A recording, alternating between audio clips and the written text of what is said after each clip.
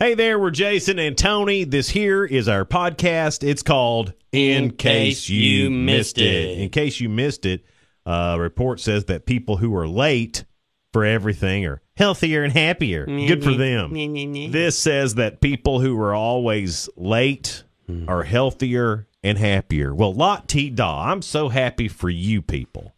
Because for the people who are on time, and when I say on time, that means 15 minutes before you're supposed to be there. You're always on time. Always on time. And you people who are always late take years off my life waiting for you. So, sure, I'm tickled to death. Y'all are healthier and happier. But what about the rest of us who are on time? What about us? But I can see their findings. I've got a sister-in-law, love you, Teresa, bless her heart, but she ain't ever on time, but she's the happiest person in the world. And she sings, I know, and she'll la-di-da-di-da, just show up. I know, I've seen those people. It irritates me to death. All right, let's go, y'all. Yeah, I'm here. So, we can do it now. We've been waiting this whole time. We could have done this without you, Teresa. Sorry, Teresa, I don't know, but you've never been late on my account. But she's awesome. I love her. But your name's been invoked now, so now we're using it, Teresa. Yeah, I go with that. Late people are happier, and she's a beautician. So I'm. Oh man! Gosh, that'd be terrible. You're waiting to get your hair cut. Late beauticians are happier, and she sings. So singing late beauticians must be the happiest people in the world. There's nothing worse than you waiting for somebody and them showing up happy. It irritates me to death. It's a new game show coming out, and it's all about Legos. What? Will Arnett, I guess he just really needs the money. He's hosting a new Fox reality competition series called Lego Masters. Wow. Now, Will Arnett, he voices Lego Batman in the Lego feature film. So I guess he's qualified to host this. The series is set to launch this coming February. You'll see contestants build stuff out of Legos. Boy. Man, I tell you. Won't that be a great show? I can't wait for the Speak and Spell reality show. That's going to be awesome. Had a couple of new Halloween songs for you this morning. One was about being safe and watching out for kids in the road. This Halloween, you'll know if your car is driving slow, if your grill rattles a bit, if there's a Chewbacca mask stuck to it, well, if your bumper makes a sound, tires seem like they ain't round, if you hear screams and sirens, there's kids in the road. And then another song just for you kids about going out trick-or-treating tonight. Here you go.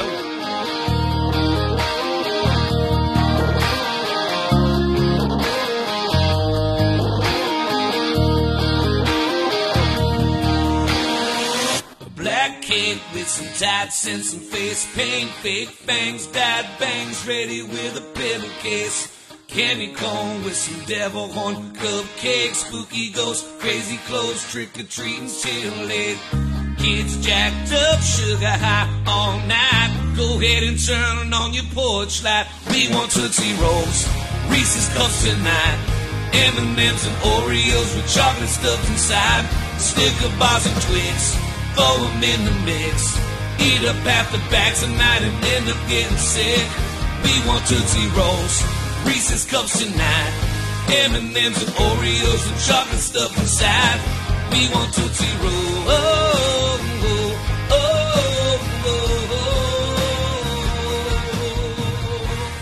Had the alternative history of the Upper Cumberland. It was about musicians in the Upper Cumberland, and I think maybe Jake Hoot.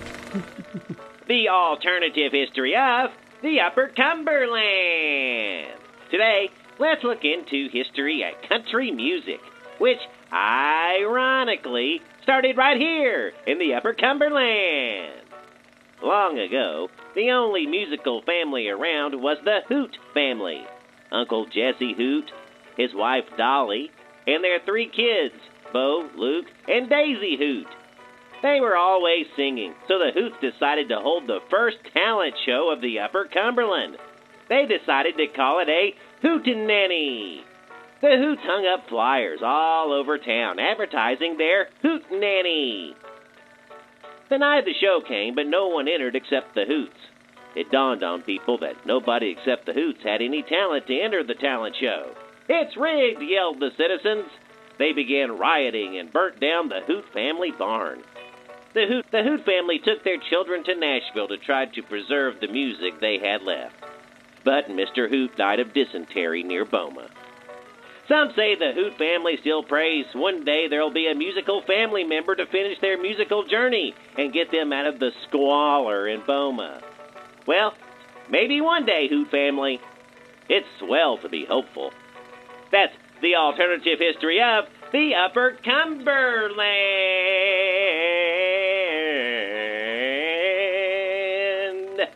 How was that? Here's today's word of the day. Magazines are wanting me to work for them. And now, to expand your vocabulary, Jason and Tony present Tony's word of the day. Dearly departed.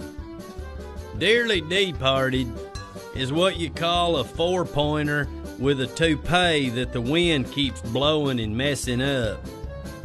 Dearly departed. That's Tony's word of the day. This is the best country lyric never written. And now, Jason and Tony present the best country music lyrics that were never written. I love to give her all of my kisses. I sure hope her husband don't tell the missus. That was the best country music lyrics never written from Jason and Tony.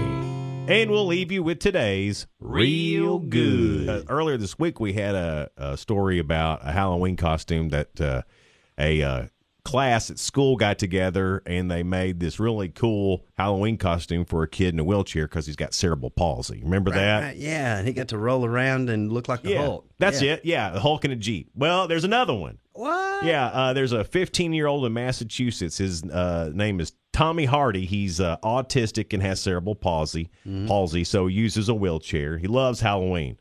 Yeah. So his dad, Tom, always makes him some big, elaborate costume to trick-or-treat in, and he's done great. The first costume was a police car. Cool. Then they went and figured out how to make an X-Wing fighter from Star Wars, and then one of the dragons from Game of Thrones. And this year, it's even cooler because it means something. He's going as a fighter jet. Specifically, an SR-71 Blackbird, which is the one the Air Force used from the mid-'60s to the late '90s.